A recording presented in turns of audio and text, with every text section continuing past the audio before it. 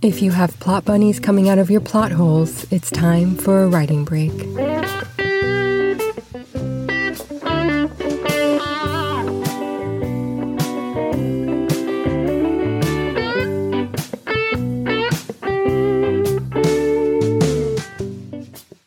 Happy Preptober for those participating in November's National Novel Writing Month, aka NaNoWriMo. October is the time to prepare your projects for that life-changing event. Today we are catching up on quite a bit of news, including the new Amazon upload limits and book category changes. I am also sharing what I think is the most important thing to do while marketing your book. The Writing Break Cafe is open, so let's grab a table and I'll fill you in on some publishing news.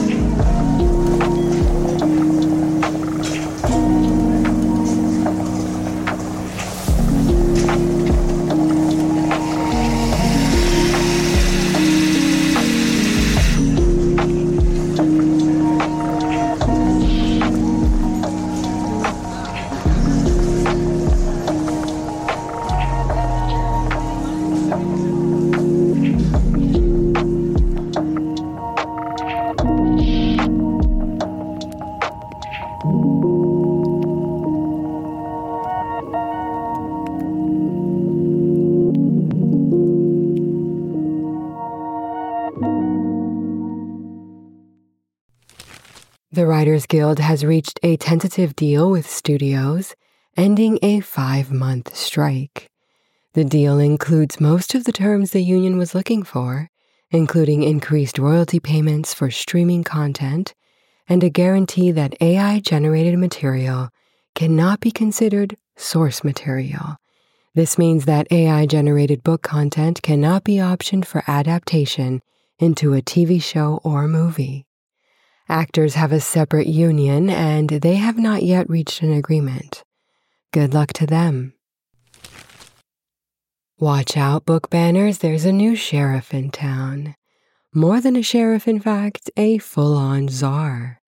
The new U.S. Department of Education book ban czar is Matt Nosenchuk, a former Obama administration official and nonprofit leader whose work has focused on the Jewish and LGBTQIA+ communities.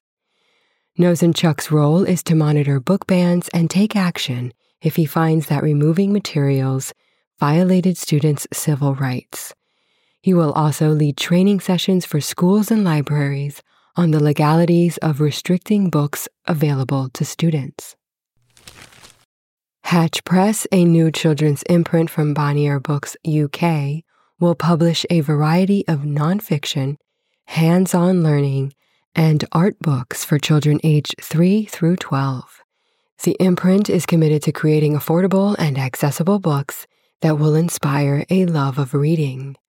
The launch list will include narrative and historical nonfiction, joke books, and activity titles. Spotify announced a new AI-powered feature that uses OpenAI's voice generation technology to translate podcasts into different languages using the host's own voice. The languages so far are Spanish, French, and German. I would love to do this for Writing Break, primarily to hear myself speaking German fluently. One person not interested in AI doing anything with his voice is the actor Stephen Fry, who did beautiful readings of the Sherlock Holmes books and the Harry Potter series. At the CogX Festival in London last month, he said an AI version of his voice is being used in a documentary without his permission. He is not happy about it. Quote, "It could therefore have me reading anything from a call to storm Parliament to hard porn, all without my knowledge and without my permission. So I heard about this, I sent it to my agents on both sides of the Atlantic, and they went ballistic. They had no idea such a thing was possible." End quote. I guess they aren't taking writing breaks with us.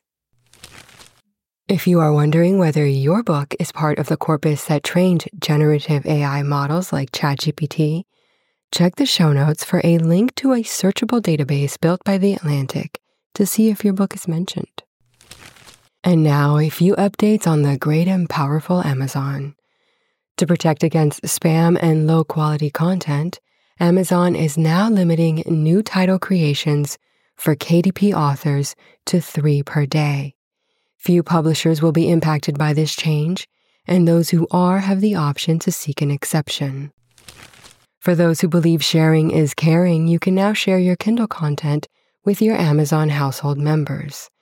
This means that up to 2 linked adult accounts and 4 kids can share purchased and borrowed books with each other. Members can choose to share selected books or their entire library. There are 4 significant changes to Amazon's book categories. 1.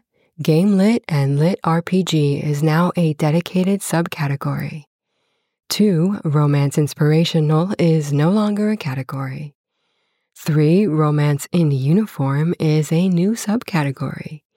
And 4. Historical Romance has 3 new subcategories, which are 20th Century, Gilded Age, and Viking.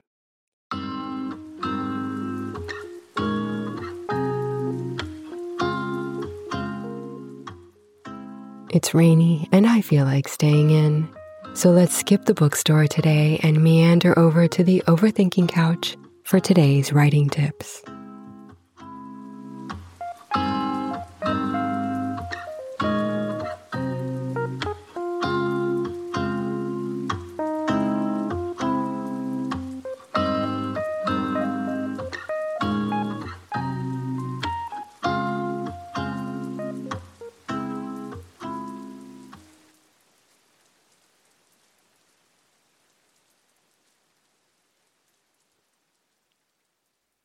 The 4th season of Writing Break has been about the road to publishing. We have covered a lot about what happens after the writing and editing stages are over, and the author seeks either traditional or independent publishing. One thing we have not yet discussed is selling books on your own. Some authors choose to sell books only on their website and either ship books out themselves or use a third party to fulfill orders. Then there are book conventions. In episode 17, I shared with you tips for successfully marketing your books at conventions, which is another great way to sell if you have the right personality for that kind of face-to-face interaction with conventioneers. Then there are consignment deals with independent booksellers and other local shops. In these instances, you leave a few books with a bookshop and they agree to give you about 40% of the sale price once the books sell. You might have to wait a long time to get paid, and if the books don't sell within a few months, they might send them back to you or ask you to pick them up. Every author needs to do a cost analysis in order to find the book-selling options that are best for them. We know that time is money, especially when you're working for yourself, and things like marketing, inventory tracking, and order fulfillment take up a lot of time.